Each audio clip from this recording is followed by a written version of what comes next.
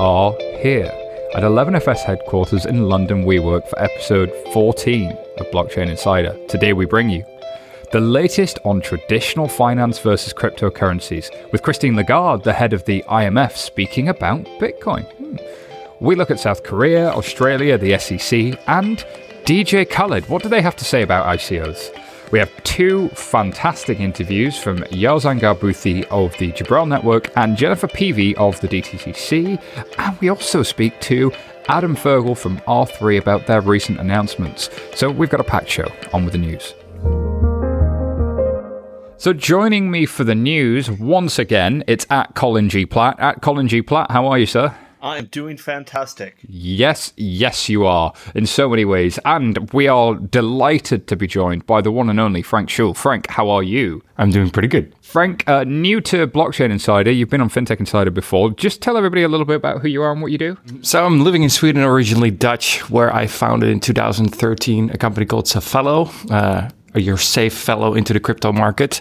We've been around for 4 years helping people get onboarded into the cryptocurrency market. It's amazing how often I hear people say that the user experience inside crypto is absolutely atrocious. And so for somebody to be focusing on user experience like Safello makes a lot of sense. And I know there's a drinking game for when I say makes a lot of sense, but that really does make a lot of sense. So you're going to get drunk in this show because we've got some great stories. The first one up, Colin, we have to look at this story here. The link we have is in Fortune. And this is where Christine Lagarde, who of course is the MD of the International Monetary Fund, comes out and says it may not be wise to dismiss virtual currencies out of hand. Colin, why do you think she's saying this, and what specifically did she say?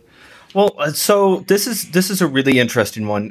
Christine Lagarde, obviously running the IMF means a whole lot of different things.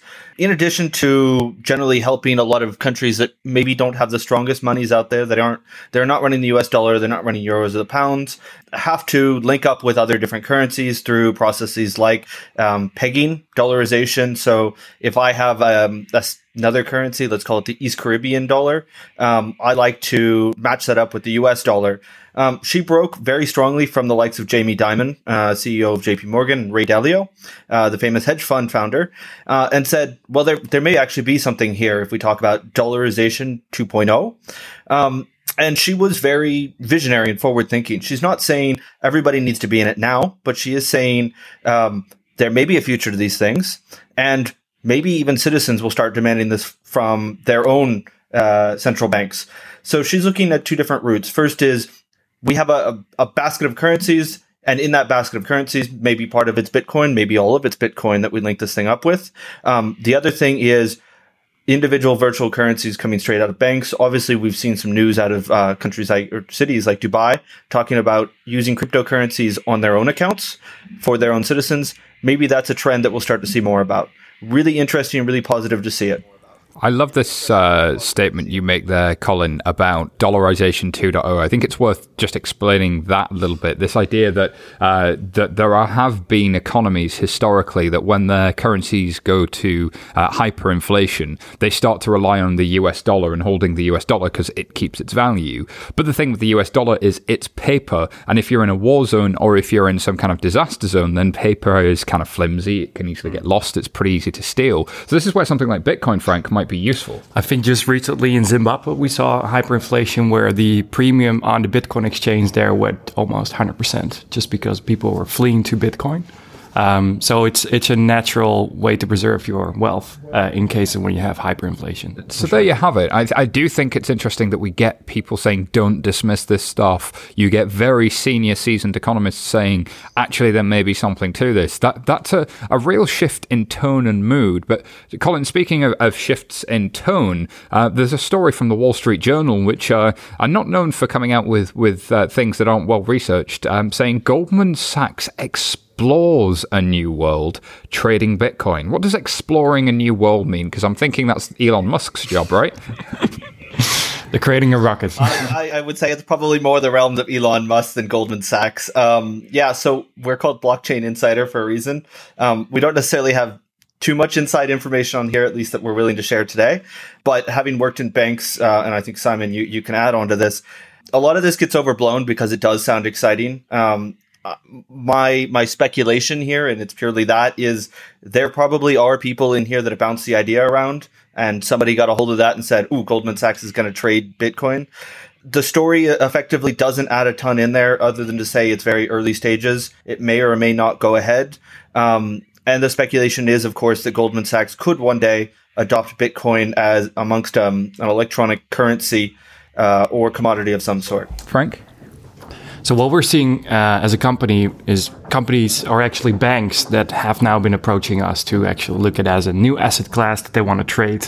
At the market cap that we're seeing, cryptocurrency as a whole, it's an asset class that they can no longer ignore. So we're seeing real interest in Sweden now. Avanza has integrated crypto wallets into their account for their customers. We're seeing Skandia Bank integrate Bitcoin wallets, so there's definitely a trend there. But generally, just at the market cap of the overall cryptocurrency market, it can no longer be ignored. So the example in this Wall Street Journal article is that the daily average trading volume of Bitcoin, around $750 million, is reasonably significant. And that would put it up there with a global equity along the likes of the Caterpillar company, who do whole kinds of industrial machinery and equipment.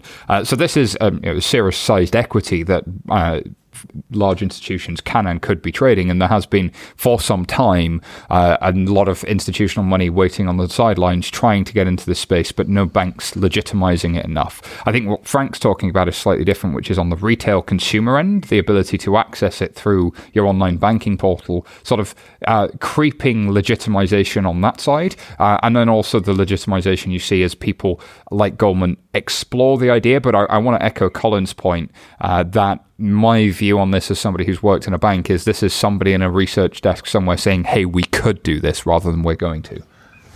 We've been approached by large banks, particularly from the FX side, to look at this. So not only retail that I'm talking about, but how serious that is of course a second question. There's early explorations for sure. And I think that's why this word explore is really key. And Colin, I want to talk about the next story here, because this creeping legitimization of the cryptocurrency space is my macro theme for the year. And the big one for me is both Jcoin and Japan licensing 11 exchanges. So start with Jcoin for me. What's Jcoin? So Jcoin is effectively an interbank currency that works on a blockchain, which is quite cool. It's what we've been talking about in the private blockchains, and this is exactly it. We have 11 Japanese banks that no longer need to necessarily use something like a central bank to settle cash between themselves. They can just say, well, I'm going to send this thing over this blockchain that we're going to allow my money to pass through to your bank, and thus you recognize that I've paid you, and vice versa. The other thing that's quite interesting in there is the actual exchanges. So they're moving from that private blockchain that we're talking about with Jcoin to a number of actual full-fledged Bitcoin exchanges. Of course, this is in Japan, which has legitimized Bitcoin as a payment system inside the country. And of course, Japan is also the location of the first Bitcoin exchange, the ill-fated Mt. Gox. So maybe they've learned more than everybody else through trials and flames, which is fantastic to see that they've moved ahead. Japan will be in the news, I believe, a lot. I really do think that's a key point. Japan's going to be in the news because there's two things I want to point out to listeners as being significant. The finance regulator has issued licenses for 11 Bitcoin exchanges, and those licenses aren't like the Bit license in New York, where they're considered really hard to deal with. This is something that's becoming normal. We've covered on this show previously that large internet companies are mining Bitcoin, and you think about why Japan might be interested. Japan is an economy where they are seeing deflation of their currency. They've had 20 years or more of kind of real economic woes. They've got negative interest rates, and they've got that aging population combines to make it, there's a need for this kind of asset that gains value, more so than you'd see in China, more so than you'd see in India. So it doesn't surprise me that those are the sorts of economies that are adopting it. But it's also very interesting that their neighbors, China, are being so very different from a regulatory approach. All right, I got to move us to tokens, Colin. We can't get through a week without talking about tokens. And there's the first regulated token sale. Apparently, Overstock have opened an exchange for legal token trading. How big is this really, Colin? That's a hard one to answer. Obviously, Overstock is very bullish on this. Overstock, of course, for a couple of years now, has been very forward-thinking in public open blockchains through their subsidiary T0. Have done things such as launching some equity share classes actually on the Bitcoin blockchain and some crypto bonds in Overstock itself. They have a really interesting system where, though it's on Bitcoin and kind of flow everywhere, there are a lot of controls on the front end, so you can't really do everything that you would necessarily think you might be able to do, being that it's on Bitcoin. They have seen this giant demand for ICOs, $2 billion plus funding in the last couple of years. And obviously they want a piece of it. They found a way where the SEC has knowingly given them permission to let them list their own equity onto a blockchain. And they said, well, why don't we just extrapolate this out? Does this really replace the ICO funding we've seen? Probably not, because a lot of that has gone for the fact that there are no controls and no licenses. And this is very much the other approach, just happens to use Bitcoin.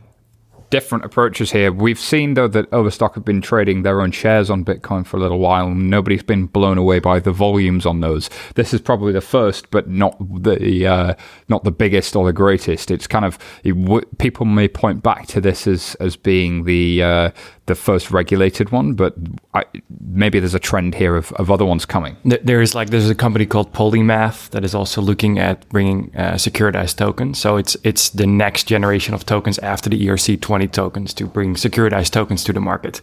And Overstock obviously has been around for a long time doing all kinds of innovative stuff around the blockchain. And I guess this is a natural progression of the strategy that they've already had. It's definitely worth a look. And I think related to that, there's a story here from CoinDesk, Colin. The SAFT arrives, or the Simple Investor Agreement. And this is aiming to remove some of the complexities for people investing in the ICO space and really make sense of it. And does this come from our friends at Cooley Law, I believe? From Cooley and Protocol Labs. So Patrick Merck, who we had on the show a few weeks back, was a central part of this. And in the crowdfunding space, there is such a thing called an SAFE, a SAFE, which is a simple agreement for future equity. It aims to get rid of a lot of the issues and complexities of issuing stock to average investors from a early stage company. They've taken a lot of those, changed the work around and said, let's do something on tokens. Not everybody's in agreement, know that these necessarily get rid of all the problems we're going to see in ICO land.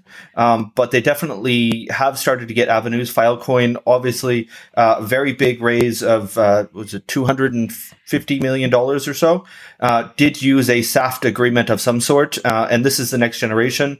Fantastic to see that they're doing this in an open way. And I've seen today lots of banter back and forth with lots of different lawyers, including our good friend Preston Byrne, about how they might see these things differently and ways that they can update their white paper of sorts on a SAFT. So good to see. And this could fit in with the Overstock approach or maybe a third approach. Yeah, no, it makes a lot of sense that somebody would try and identify some lightweight type of agreement that protects the consumer, that fits within regulation. I think there is a view that it's kind of a bit of a round peg in a square hole, but then it's the closest thing we've got, and actually it's a very sensible answer with the regulations that you have in the US right now. And I guess it's well timed, given that the SEC have announced their cyber unit to police ICOs and other DLT violations, in air quotes, Colin.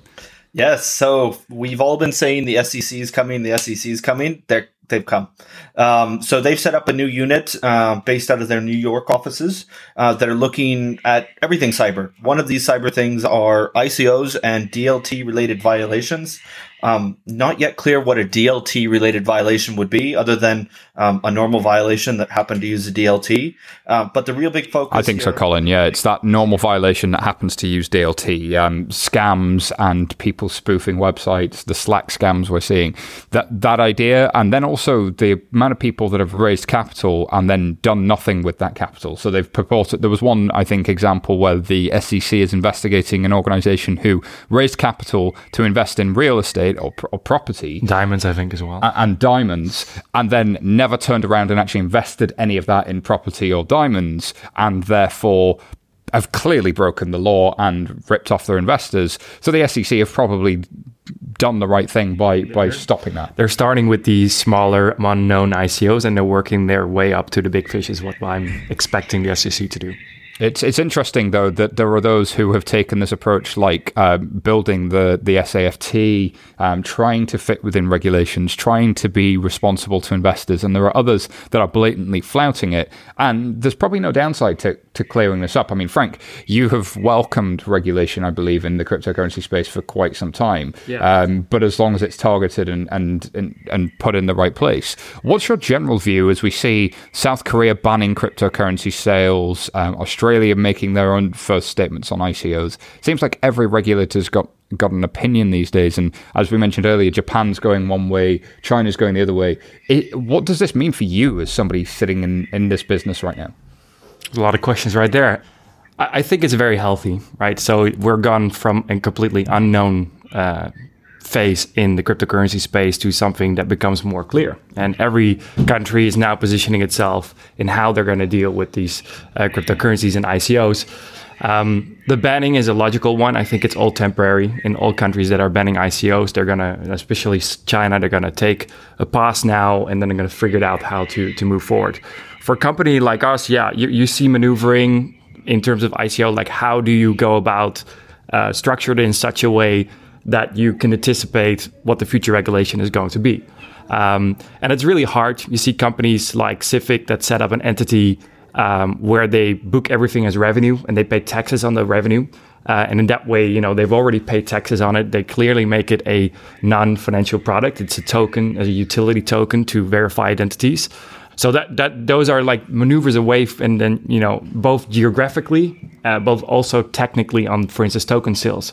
That all plays into how can you avoid being sued or by your investors or getting SEC after you in the future. I think it's difficult because the nature of cryptocurrencies, the nature of tokens is they are global, and the nature of regulation is local. And so you've got a lot of people trying to predict what the regulation might be, trying to be as sensible as they can be, and also trying to maintain some sort of banking relationship with various different regulatory responses out there.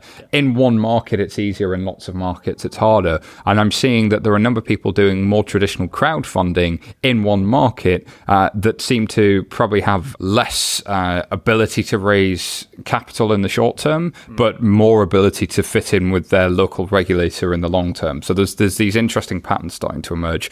But Colin, there's just one more comment that we need to get to around the ICOs and token space, and this is DJ Khaled is the latest celebrity to endorse an ICO. After Paris Hilton? That's great. Yeah, he wasn't on our list. We had Dwayne Johnson as being Jamie Foxx as well. Well, Dwayne Johnson hasn't done it yet, but if anybody was going to, who would you want to endorse an ICO? I wouldn't want any of them to endorse an ICO, and I think some of them are going to be sued.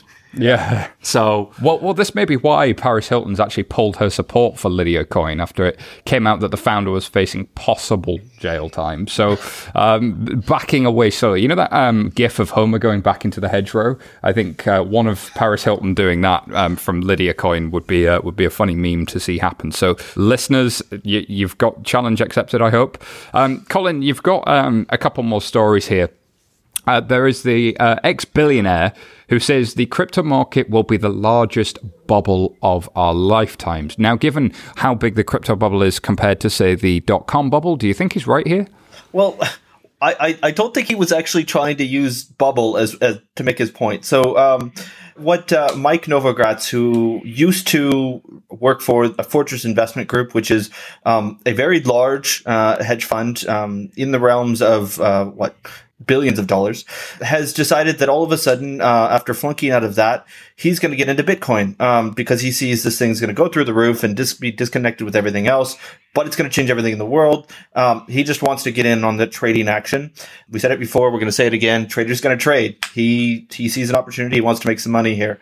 It's great to see that people are looking at this as a real asset class. We talked about it earlier in the show. We're talking about it again. I'm not sure if Mike is necessarily going to have more success than all of the other crypto hedge funds out there, but he does have a big name on the street, albeit not for the best things.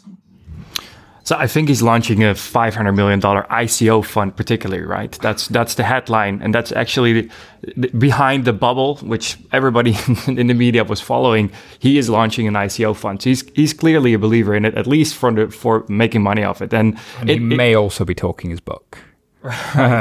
It is the dot-com bubble. Mm-hmm. But what happened in the dot-com bubble is, went to 1.7 trillion, I think, the market, and then it imploded. But from that same dot-com bubble, we got the Googles, the Facebooks of this world, right? So that is what's happening now. And of course, you're going to make some long-term bet and you're going to make some short-term trading bets. And both are happening right now.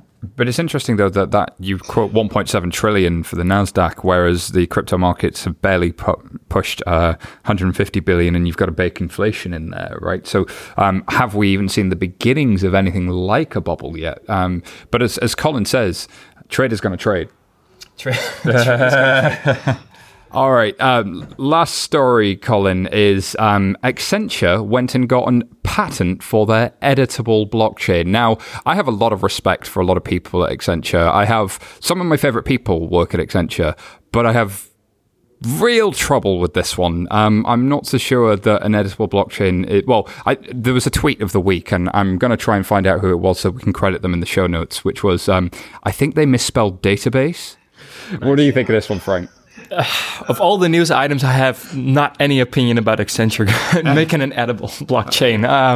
I haven't looked at the tech. Edible blockchain. How tasty is that? That's very tasty. It does sound like a database, but I have to dive deeper into the tech to make any reasonable. So here's the thing: they're talking about a chameleon hash, which is actually a really interesting piece of cryptography that allows you to, under certain circumstances, give a number of people a set of keys that can go back and change a set of data. Should you have the requirement to do so. However, that seems to me like the kind of thing that could easily be solved and has been solved by every other major blockchain program out there. So, for example, Corda works in a very different way where people get copies of the data and how it's stored. The actual data isn't stored as if it were on a blockchain. It's stored on worm drives. And worm drives, well, that's how all of investment banking works today. And for those not familiar, write once, read many is an immutable database. Financial markets are already using immutable databases. So building an editable blockchain may actually be breaking regulation. So I think whilst it seems like Accenture have built something that on the surface you think you need, it's great cryptography that actually has already been solved, in my opinion. Colin, do you have some views on this? I echo your opinion that there are some very smart people in Accenture and that this was a very dumb move. I remember their original press release was about a year ago, where they announced this fabulous new editable blockchain and promptly got everybody to take the piss out of them, even people that hated each other. And it may be breaking the regulations, as you say. The other thing is it puts people in a very difficult position. What happens if I'm the administrator, my keys get compromised? That happens. And all of a sudden I'm editing all the things. The only thing I would say is I hope this patent isn't on an Accenture blockchain. Yeah, well, here. So, I mean, look, Accenture are going to be in a position, I suspect, of doing a lot of work for a lot of people. And I know there are smart people there that understand the rest of the market as well. I believe this actually comes out of a university originally, and they've endorsed it. But, here's to maybe some different headline choices from the PR team might be more appropriate. I want to give a shout out before we round up on the news. There was an op-ed by Michael Casey. For those of you who aren't familiar with Michael Casey's work, he's written a number of books. He wrote a great book on the financial crisis. He was also played by an actor in The Big Short, so worked at the Wall Street Journal for many years. Fantastic writer. His story or his article here on Why China Hates Bitcoin and Loves Blockchain is a fantastic read. It's quite long, but he goes into their kind of strategy for their Bricks and Road initiative, which is essentially their Marshall Plan for kind of projecting power throughout the world and building growth, and how that is at odds with kind of the core values of decentralization and cryptocurrency. And there's one sentence I want to pull out here that he says, you can't order creativity into existence through government diktat. And he's pointing out that Western economies may still have an advantage over China because China wants this single party control of the internet, and sometimes creativity comes out of chaos. Frank? This is why they've been quite ambivalent on their stance on cryptocurrencies, because on the one hand, you want to have control and capital controls over everything you do financially in the country. And on the other hand, you want to get ahead with the technology that you know is going to change the world and maybe going to change money forever. So that's why they have a really hard time either banning it entirely or embracing it entirely. So they're sort of in between a rock and a hard place. I think it's very difficult. So we're going to speak to Michael probably next week, and it'll be in a couple of weeks' time where it drops on this show. So, but if you have time, I do recommend checking out that article. Alrighty. Well, that does us for another week of news. Shortly, I'll be speaking to Adam Fogel from R3. But before we get to that, Frank, where can people find out more about you and what you do? Safello.com is our website. I also have a company called Rhino Venture, through which I invest in some ICOs, but I'm overloaded with requests, so just go to Safello.com. That's what we like. And Colin G. Platt, where can people find you? On his website, trolling for investment in ICOs, as well as Colin G. Platt on Twitter. Fantastic. Well, that's it for the news. When we come back, I speak to Adam Fogel from R3. Great, so I'm back, and of course, Colin G. Platt is still here. Colin, say hey. Hello. And I'm joined by the wonderful Adam Fogel from R3. Adam, how are you, sir? I'm very well. Good morning, Simon. Good to have you here. So you guys have been pretty busy lately. I'm curious, tell me, what's the deal with this news you have where 12 banks are doing a thing on trade finance and Corda? Like, what's going on there? So we've been very busy, and what we've seen is the industry moving from early stage experimentation to solving real business problems. So there's lots of people doing lots of real work now. The news that's come out recently with TradeAX is an example of that. So we're working with a startup in the trade finance space called TradeAX, about 12 to 15 banks across the R3 consortium to deliver and build out a new open account trade finance solution. Okay, so what is open account trade finance? I think is a key. So it's basically buyers and sellers financing things. So if I'm selling a pallet of auto parts, if I'm shipping a bunch of beer, if I'm moving things around, it's how you finance those things. So the buyer of them, of course, wants the goods before they pay, and the seller of them wants the money before the goods are shipped. So this is connecting buyers and sellers. So it's a traditional product in corporate banking, and one that is very ripe for automation. And why is that ripe for automation? Because you say traditional, but what does that mean? So there's a lot of complexity in this. So it's establishing trust between parties, establishing a relationship between parties and automating those. So using a distributed ledger technology and a network that can establish the trust and automate rules is a really fundamental opportunity in this space. And these guys at TradeAX and the bank see this as an absolutely massive opportunity. So it's a startup that we're strongly supporting. So what's actually going on here? Is the goods leaving something and then something's finding out and triggering a payment? Like what's the specific bit of functionality that's being worked on? Yeah, exactly. So if you could automate the invoice, if you can automate the purchase order, and you can have a single version of truth throughout the cycle of the trade, you can do very, very powerful things. So if everyone on the network can sign up to a single version of the truth, I can start financing those invoices, I can start financing those purchase orders, and I can start moving goods more effectively. So everyone wins. The buyer wins, the seller wins, and the banks win.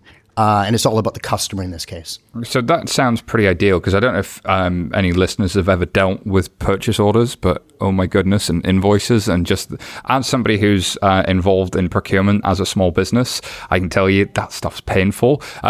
Colin, you're curious about this commercial paper trade one. Talk me through commercial paper trade and see if we can find out what's going on with Adam R3 and that one as well. Yeah, so Adam, we covered this one last week. I remember early days R3 when David Rudder first spoke with me. He was talking about commercial paper as being one of the first use cases. So it feels like, and I think trade finance is in there too. It feels like you guys are kind of ticking down that list a couple of years down the road. Is this a sign of things to come? And why was commercial paper one of those first things? Yeah, I think it certainly is a sign of things to come. So I think it's executing on the opportunities that we found, and this was always going to be a long journey, as we all know, right? These magical blockchains aren't just going to take over the world in 6 months. So the commercial paper trade we view as a sort of a foundational use case. And we're very excited about what the team at Commerce Bank is doing, driving this forward. So this is an actual trade, working with an actual customer, issuing debt on a Corda ledger. It is certainly a sign of things to come, and it's it's an early trade that is showing the power of these technologies. And so, of course, commercial paper issued by Commerce Bank in this case would be, let's say, Ford Motor Company trying to issue very short-dated debt to finance their ongoing operations. It could, of course, be Commerce Bank itself or anything else. Very large market. So if you guys are able to build something that takes over as a standard, this impacts not only the banking system, but lots of big corporates around the world. Really, really interesting use case. And thanks for sharing more. I'd love to hear more as that comes online. Yeah, absolutely. And I think the next one up is you guys you've been through a bit of a spate of it lately. It was kind of like you guys went quiet for 6 months, got your heads down as you were trying to get focused. Maybe that was it, or maybe that's just how it appeared from the outside world whilst the ICO party was going on. But this one really caught my attention. And it may not be the most sexy one, but I know I talked about it on a previous show. This is where the Financial Conduct Authority in the United Kingdom, being the regulator for financial services, have a mortgage reporting use case with RBS and one other bank. So the mortgage reporting piece, I'm going to quote Richard Crook, who's a good friend of the show, talks about the regulator really having a difficult time because he's getting reports from lots of different banks that might not agree with each other. And so Richard says they're like the person with two clocks. They can't tell the time. So is this starting to solve that? And is it using Corda behind the scenes? Indeed. I mean, we're very excited about this. We've seen a lot of talk. I mean, I think we've all been on stages talking about the value of blockchain and distributed ledger technology for regulators. And we've all talked about it. But what we're doing is we're moving that from talk to action. So what we did is we got Richard Crook, who you mentioned, was in the room with us for 2 weeks with a bunch of devs, with the FCA, with a bunch of product experts. And we built a thing. We built a mortgage reporting solution with the industry, with the FCA on top of Corda. And what it does is it gives a single version of the truth between the banks and the regulator. It gives real-time access to the regulator's reporting. So you move away from a solution where banks are reporting on a quarterly basis, and then the FCA is taking sort of a month to distill that, and then out comes sort of pops the answer, which is a bunch of questions, as it always is. It's moving that long running process from a reporting, from a data collection, from sort of an ETL based extract, transform, load process to a single version of the truth of a portfolio of mortgages shared on a distributed ledger. This is very, very powerful. We started with mortgages because it was a relatively easy use case, but this is equally as applicable in other asset classes, and we're very, very excited to drive this one forward. I like this one because when some senior executive often asks me or comes out with, there's a meme, I think, amongst the executive class, which is, it's a solution looking for a problem.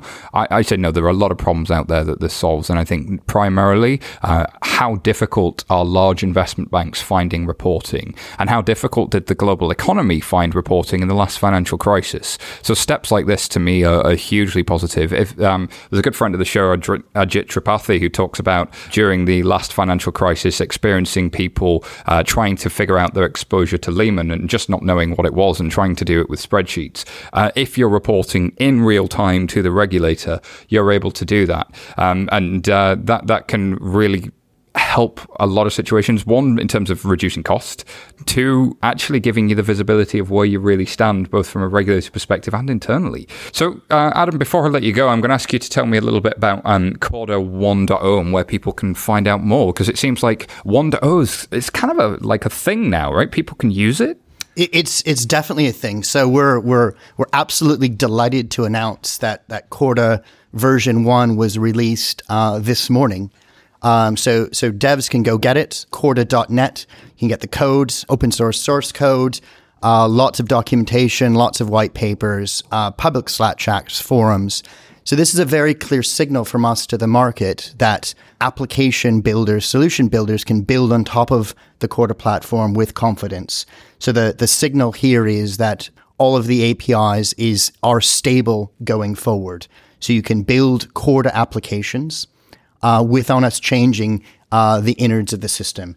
So all of our partners love this. The fintech startups that are building on Corda, the product companies that are building on Corda, the professional services firms that are building on Corda, the banks that are building on Corda, and lots of other industries as well that are building on Corda, not just financial services, are going to love this, right? So this is the first of a long journey, but basically the ability to build with confidence going forward. So we're very, very excited about this. This is sort of the culmination of 2 years of research and development. Well, what I like about this is it's real, right? There's all this talk in the space. There's all of this hype. There's all of these headlines. But you can go to a Git repo and you can pull this code and you can have a play with it. So I would encourage everybody to do that. Adam, thank you very much for being with us. And thank you for letting us hear what our three are working on. Thank you very much. Great. So I am here with the wonderful Jennifer P. from the DTCC's Office of FinTech Strategy. Jennifer, can you tell me a little bit about who you are and what the Office for FinTech Strategy does at the DTCC, please? Sure, Simon. Thanks for having me on your show. So I'm Jennifer Peavy. I am responsible for business development and fintech strategy at DTCC. And back in 2015, December of 2015, DTCC launched an Office of FinTech Strategy initiative, which was really designed to help the organization develop technology foresight around multiple technology innovations. So we look at all different technology innovations across the different maturity life cycles, things like quantum computing, AI, big data, distributed ledger, and blockchain, as well as, we monitor things around robotics, RPA, and cybersecurity. Oh, is that all? That's it. So quite busy in the group, and we work across the organization to help our business heads understand the impact of these technologies, any opportunities that they bring, and how we might leverage them and capitalize on the technologies themselves. Cool. And it might be worth, just for some of our listeners who aren't familiar with, just a quick intro to the DTCC itself. Can you tell us a little bit about who that organization is? A lot of people in financial services know very well who you are, but it's probably worth just a quick recap. Sure. So DTCC is the premier post-trade market infrastructure provider for the global financial services industry. What does that mean? Through our subsidiaries, we automate, centralize, and standardize the post-trade processing of financial transactions. We mitigate risk and increase transparency to help drive efficiency for broker-dealers, custodians, and asset managers worldwide. To give you a sense for how much business we actually do, in 2016, our subsidiaries processed securities transactions that were valued over $1.5 quadrillion. The depository itself provides custody and asset servicing for securities issues from over 130 countries and territories that are valued at $49.2 trillion. I'm just saying, Jay-Z doesn't have $1.5 quadrillion. No, it doesn't. And it doesn't stop with securities. We also have a derivatives business, and through the DTCC's Global Trade Repository, we maintain approximately 40 million OTC positions per week, and we process over 1 billion messages per month. So to mom and pop, this is basically if I have a 401k, if I have any kind of pension scheme anywhere around the world, and I bought some US equities and or the entire derivatives market, I'm probably going to touch the DTCC in some way in the back end of that. Some company behind the scenes is having to touch that in order to process that, in order to manage it, in order for the thing to happen. Exactly.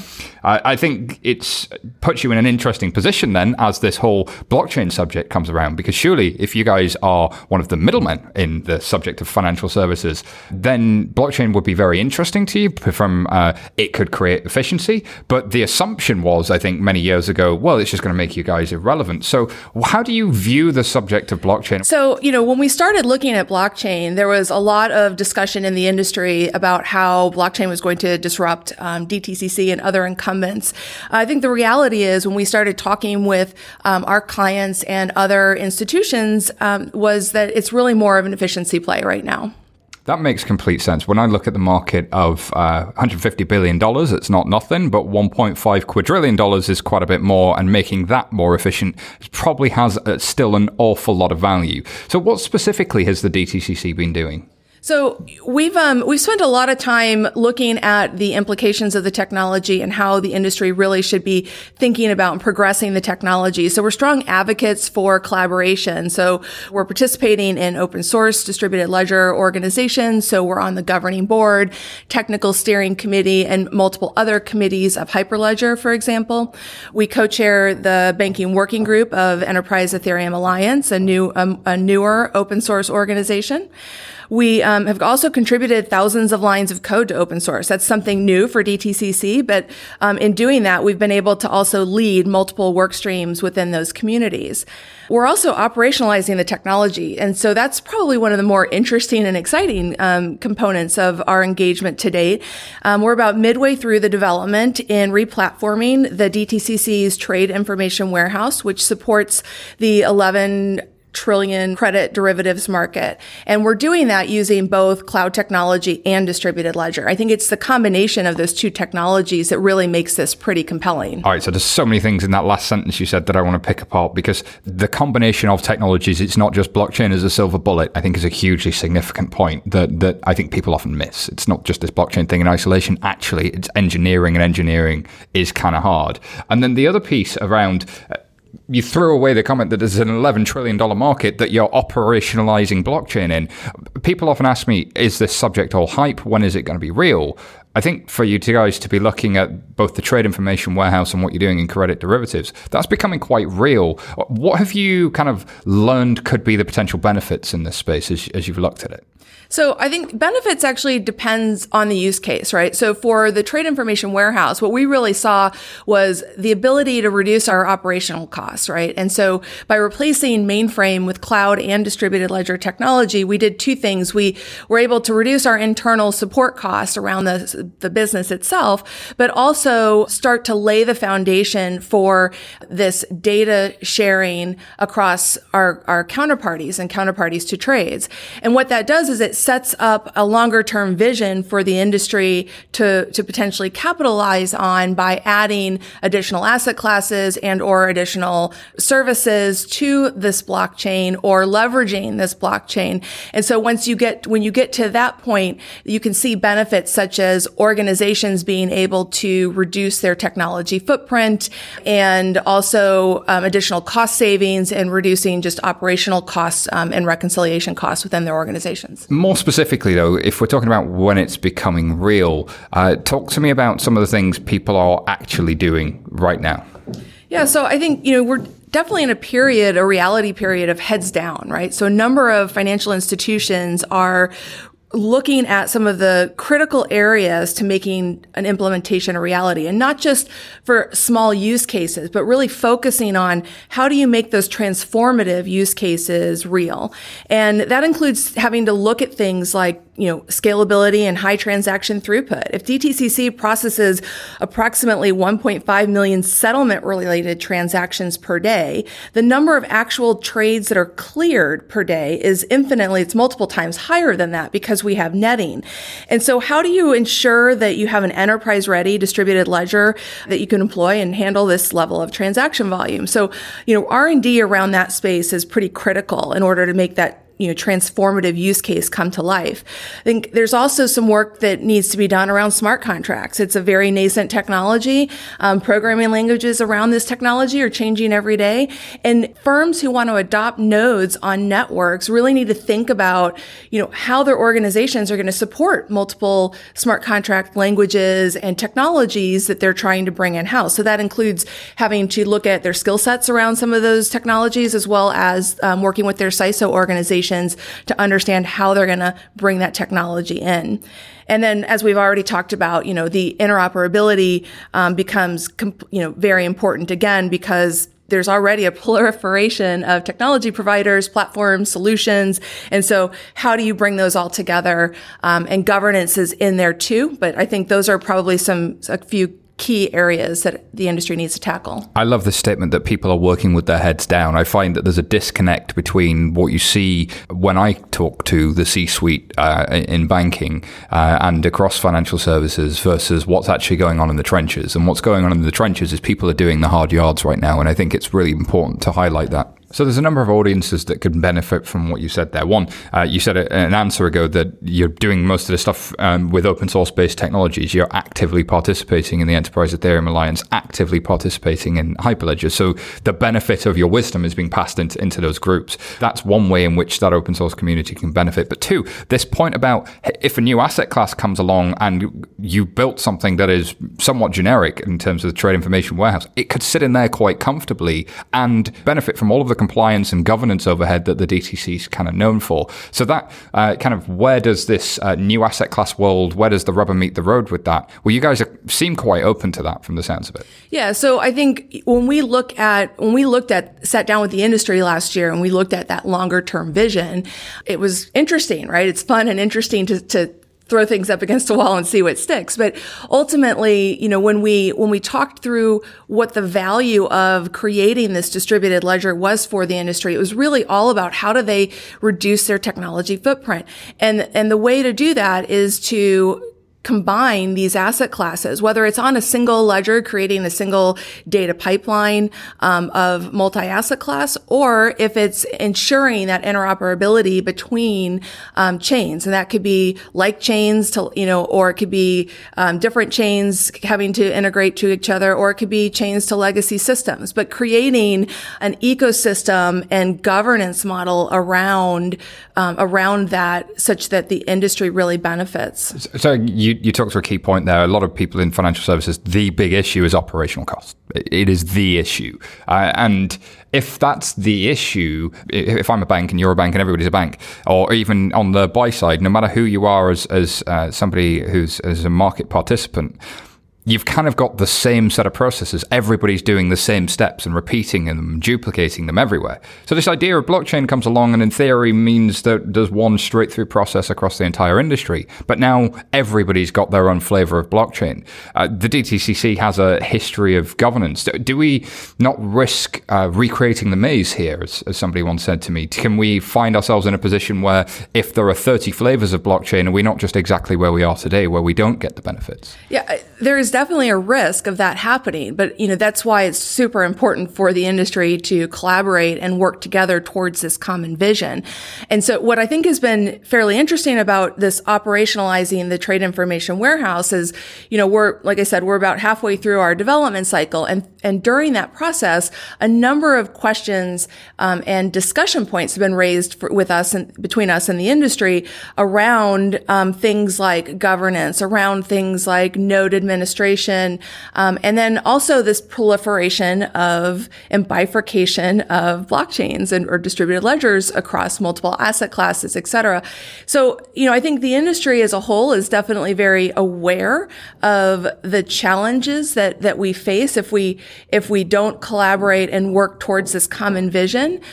So, it still remains to be seen, but I think there is definitely momentum and interest across the financial institutions organizations that we're working with in understanding and developing a common ecosystem around this. So talk to me a little bit about work outside the DTCC. In financial services, there are a number of standards bodies. I mean, you mentioned outside of financial services in open source, there was EEA and there was Hyperledger. But what about the ISDAs, IFMAs, all of these sorts of organizations? I'm assuming you're involved in many of those as well. Yeah, we absolutely are. So, when we first started looking at blockchain, I mapped out all the different industry organizations and associations, and it's really quite amazing how many different organizations and standards bodies are involved in blockchain. It's wonderful. And so DTCC is not only involved in the open source communities, but we are members of Digital Chamber of Commerce. We're members of Coin Center.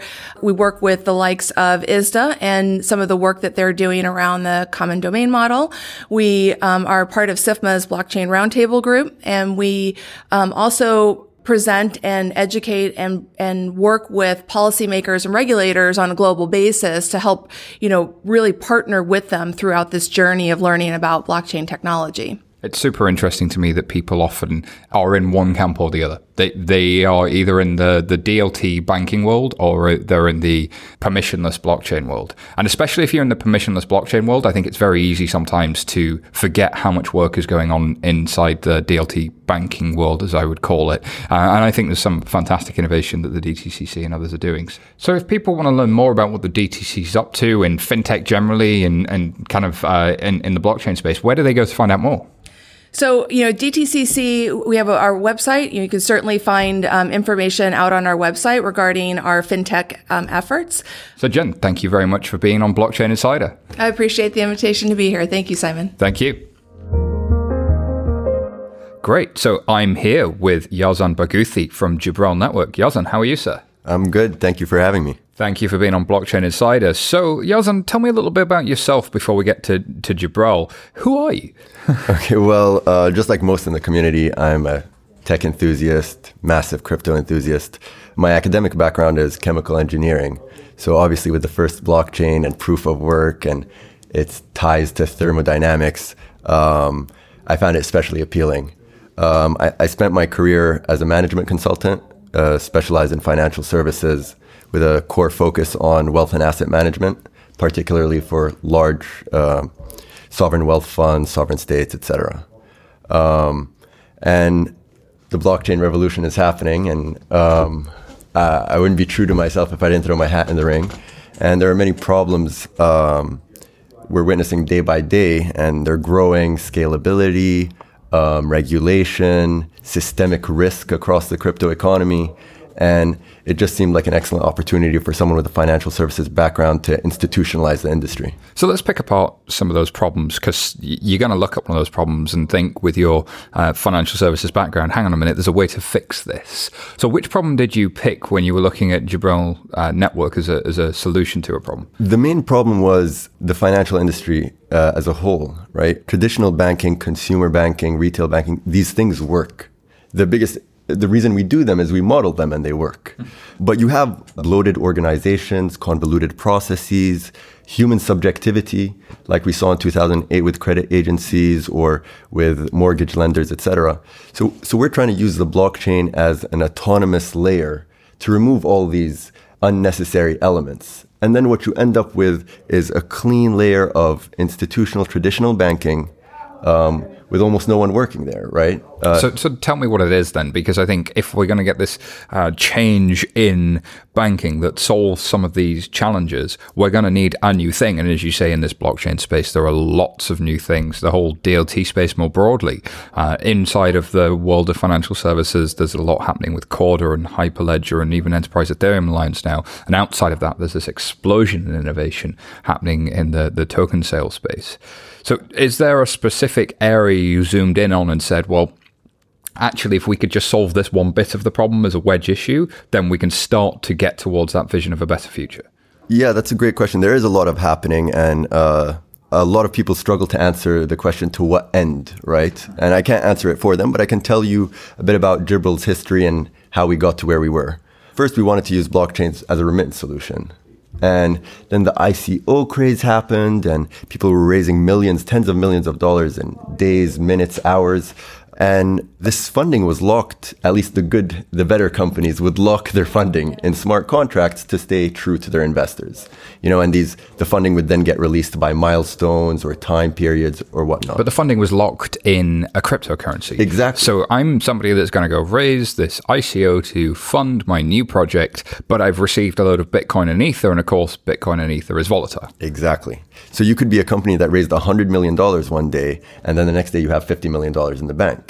Now, with these large numbers, it might not be that big of a concern, but as the industry matures, you're going to see companies extending themselves, using their capital efficiently, I hope, and that means that the volatility could lead to insolvency. So to protect the companies against that, we thought, okay, there needs to be a better way to do this. Cryptocurrencies are amazing, and the things we can do with them, like fundraising, is amazing. But the reality is, using it for this multifaceted purpose beyond its architectured purpose, where we use it for remittances, we use it so that's a currency, and to reward miners, again, a currency. We use it as a speculative investment tool, almost like equity, and we use it to raise funds, almost like a convertible note. In the real world, these are separate things and they're regulated separately. And they serve very different purposes and have very different requirements on them, whereas we're trying to do all of the same with all of these things. So what solution did you come up with? So the first thing we wanted to do is put financial assets on the blockchain, traditional financial assets. So it might not make sense to store your funding in ETH, but if you have $100 million, you could put them in treasury bills. And by the time the contract unlocks, you're not at the whims of the market. Your investment actually appreciated. You just made money off of that. And on the flip side, you have people who want to capitalize on the crypto economy. So they're more than willing to sell their treasury bills on chain, especially if they can do it at a premium. So there are people willing to take the risk, and there are people who want to de-risk the funding they've received. Exactly. So there's both sides of a market there. So just like as a consumer, I could buy bonds from governments and 10-year gilts and gold and all of this sort of stuff to de-risk my portfolio, or even property as a fund. You're saying that there are people who've raised these ICOs who want to do that. And on the flip side, there are people that want to sell that type of product, like a bond, like a treasury, into the crypto markets, tokenized in some way, because they believe they can profit from selling them in those markets. Exactly. There's this phenomena we call, just like every other company has a buzzword, ours is on-chain, off-chain arbitrage. And the reality is when you tokenize an asset and you sell it on-chain, if the consumers have a strong belief that that token is redeemable for the underlying value, its value on-chain is greater than it is off-chain. That's really interesting. So I often hear from senior bankers, like, none of this stuff's ever going to stack up. We can never have it because it's never going to work with real currencies and real assets. There's too much of a gap. There's too much of a moat between the regulated world and the non-regulated world. And then yet I look at companies like Navora here in the UK who are selling securities on a blockchain regulated by the FCA today. Yeah. That is being done and solving a relatively small but growing market problem in doing so. So your point being, when that happens, when somebody does take an existing real world asset, as you call it, so this treasury bond, this stock maybe, or whatever it is, or even US dollar, when they take it and sell it on chain, it actually trades at a premium. So $1 is worth $1.05, $1.10. Exactly that. Like, let's take the case study of Tether. When the consumers had full confidence in them redeeming the underlying asset, it was trading at $1.03. Yet when they were having issues with their Taiwanese bank, it was trading at 92 cents on the dollar. So it's probably worth saying that the dollar probably has a discount on it because of the euro dollar market, which probably needs stepping through for those who don't have an institutional background. But the US dollar is used by a lot more than US companies. It's used around the world as kind of a global reserve currency. So as you say, in Taiwan, there are banks holding onto the US dollar so that they can ensure a payment happens because somebody wants to get paid in dollars. But as a result, the overall value of the dollar decreases because there are a lot of people that aren't domiciled in the US or who aren't credit-worthy US banks are holding on to those dollars. So therefore, if I have increased confidence that I'm actually going to get that money because I've got this technology that says you have to get it, there is nothing that can happen but you get it, then it's more valuable to me. Exactly. And the current solutions out there don't give you that guarantee because they all incorporate a centralization element, which is almost nonsensical if you think about it in the decentralized world. So argue with the senior executive who says, but centralization has worked. because you say it's nonsensical, and yet I talk to a lot of people who find it very hard to imagine a world without that centralization. That's very odd, though, because if you go most of humans' existence was in a decentralized structure, right? It's only modern history that man has relied on institutions and centralization. That's a modern phenomena almost. So to say that something works based on such a small cross-section of time. But you mentioned a short while ago that the banking system as it is today isn't perfect, but kind of works. Yep. To that person who feels it kind of working, even though it may have its problems and its challenges, what is the advantage of this, given that their perception of it will be, hey, this is in an unregulated space, and isn't it all just dark markets? How do you walk them from there to the benefits of this? Okay, that's what people struggle with, right? Like decentralization for the sake of decentralization is just as horrible as centralizing a decentralized system, right? The question we asked at the beginning, to what end? Yes. If you decentralize something like a security, and you embed the regulation within it, you've cut out so many middlemen across the process. A tier 1 bank could save up to $15 billion a year just by cutting out these superfluous processes across the board. And I think if you're in a large bank listening to this, you'll probably be well aware of on the investment management and asset servicing side, or not asset management, but asset servicing side of the businesses, as well as the kind of broader capital market space, there are a lot of intermediaries. We have done a lot of centralization, all of which add cost, all of which add complexity, and all of which don't really reconcile very well and create errors and breaks and problems in what is largely still a paper-based economy. So what you're saying is actually just a new form of digitization with a different type of technology. Banking was always historically over the counter, as we call it, OTC. I could deal with you directly, but the regulator wanted to see what was happening, so they put it in the middleman so that you could also make it a bit more efficient. But if I can deal with you directly, and in dealing with you directly, the regulator can also see it, and you can have certainty that you will get that payment or that I'm good for that payment, then you've got something that's more valuable. Exactly. And what you just described doesn't change the business model. It doesn't turn everything upside down, right? It's a simple progressive step enabled by new technologies to deliver value. And that's something people don't realize with blockchain isn't a race to create new value. It's a race to eliminate cost. And so expand on that for me a little bit, because you mentioned the tether concept, and I think we've just got to call out implicitly what that is again one more time. This is the idea that for the example of Tether, they take like a US dollar and then they put these tokens into the blockchain market that represent a real world dollar that they say is held at a bank somewhere in reserve. You're saying you do something similar, but you guys are slightly different at Jibral. Yep. So Tether, I think they ran into some legal issues where they're not allowed to redeem the asset. And even on their website, they say that they may not necessarily redeem the underlying dollar, right? And that's not that big of an issue now that it's on chain and there's some sort of consumer confidence. But we really want users to be able to trade for the underlying asset. It makes no sense if it's just a representation and it can never leave the system. So yeah, you want real dollars, real sterling, real euros, real bonds, real gold assets to be traded, albeit they're moving in this tokenized way on this new blockchain, in this new system, versus how they used to move. Exactly. But how do you do that without centralizing, right? And that's one of our innovations. So with Tether, you send us $1 and they send you $1 token, right? And whether or not you can ever get that dollar back is a different story. But with Jibral, we have a smart contract, completely decentralized on chain. So it's a smart contract sitting on Ethereum. So this is a piece of software that has been given the power to run in many places around the world and can only do what it's told. And you've said to it, okay, you now have this smart contract that's following the rules for you. So it's not you at Jibral that's doing it. It's this decentralized network that now has to follow these rules. Exactly. So there's a rule book deployed on the blockchain. And whenever someone transacts with tokens on our network, they have to follow the rule book. So let's say I have $10,000 tokens in my account and I want to send them to you. In the real world, I'd have to have completed a KYC form. Mm-hmm. It's above a certain threshold, and I'd have to complete that form to facilitate the transaction. Whereas this limitation doesn't exist on chain. And how do you implement this Well, yeah, absolutely. That was going to be my next question, because in the real world of financial services, there are a whole bunch of rules. Like I can't start sending millions of dollars around the world without somebody asking questions, because I could be a criminal. Exactly. And broadly, most people, not everybody, but most people want criminality to be stopped for the good of society. And in the society we have and the regulations we have, it tends to be the banks that are on the hook for doing that. So how do you police those in this decentralized world? So we've created something we call smart regulation, or governance without governments.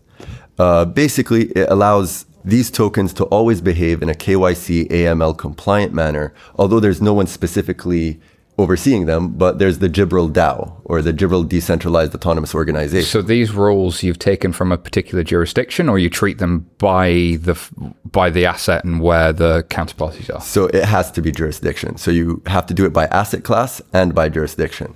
And that's why it's a massive undertaking, right? We have to translate all these real world regulations into Solidity code and then deploy that on the blockchain. So you have to take all of those real-world regulations that are coming out of the regulators, turn it into that software code that runs on Ethereum, Solidity code, as you said. And then let's say I'm somebody who wants to move dollars around the world. I could come to Gibril Network and do that quite easily, but I'd have to go through some know your customer. So I'd have to send you driver's license, passport, other bits of information about myself once it had reached a certain size. If I was trying to send it to the US, for instance, and I'd be subject to US law within your system. Exactly. That being said, the restrictions are on a use case basis. So if you were sending $7,500, you wouldn't be flagged. We try not to inconvenience the user beyond the actual law. Yeah. Yeah, absolutely. So who would you say your key customer segment is for this? Who's it for? So right now we're piloting it as a back end for banks, right? It's like you described. We can use the same systems, but use this as a back end and facilitate all the use cases everyone is touting about. Why would a bank want this over the millions of other blockchains that are being sold right now? To be honest, I can't speak about the other blockchains, but we have a product. Yeah, it's real. I don't know how many people can say that, but we actually have a usable product, and it's been live on Ropsten since April, May. So if there's people sitting in a innovation department somewhere that have some spare compute cycles sitting in the AWS instance of Geth, then you could probably give this a go and have a try and see how it works in the open public network or on the testnet. Yeah, so we run a closed demo right now, and people can reach out and try it out for themselves. But we'll be releasing the beta within the next few weeks. So the general public will get a chance to play around, interact with tokenized assets. What do you think are the advantages of tokenized assets versus, say, the Corda and even some of the Quorum type approach where it's moving towards more managing the agreements? Do you think there's pros and cons to those? Because I think the view coming from a lot of regulated kind of discussion is that the only people that can tokenize an asset are central banks when it comes to certainly the currencies, or the issuer of that asset are the only people that can tokenize it. Do you see pros and cons of like tokenizing the agreement that represents the asset versus the asset itself? I definitely see it, and I fully agree. Surely sovereign states should have the right to tokenize their own currencies. And this comes back to, how do you control monetary policy if you don't have a control over the flow and circulation of your money? So surely these rights should sit with the issuer. But they could quite easily set rules and pass laws where that would be the case. And somebody like yourself would pick those up and go, okay, these are the rules now, and we're issuing those in our decentralized fashion. But the only people that can issue them into this decentralized network that uses our standard within Gibril Network is this one issuer. Exactly. And you can apply that across the board. So if you want to bring treasury bills to the blockchain, then get a licensed treasury bill broker. And now he can bring his own license, tokenize his own assets, and transact with them on chain. Well, I have enjoyed nerding out with you. That's been a lot of fun. Where can people find out more about you and what you do? You can check out Gibril.network, and there's our white papers available in over, I think, 8 languages now. There's a bit about the team. There's plenty of information to learn more there. Yes, and thank you for being on Blockchain Insider. Cheers. Thank you so much. Don't forget, listeners, you can let us know what you want to hear about on the show, or give us your views on any of the stories we've covered on Twitter. We are at BChain Insider, that's the letter B, Blockchain Insider. Share your thoughts, or at Colin G. Platt, or at SY Taylor if you want to pick on us personally. Or you could drop us an email at podcasts@11fs.com. We'd love to hear from you. And of course, a reminder that it's brought to you by 11 Media and 11FS. The company that brings you this podcast, we're a challenger agency and consultancy that help banks and financial services providers, even governments and other industries, achieve more with digital. Find out more at 11fs.com and check out the careers page.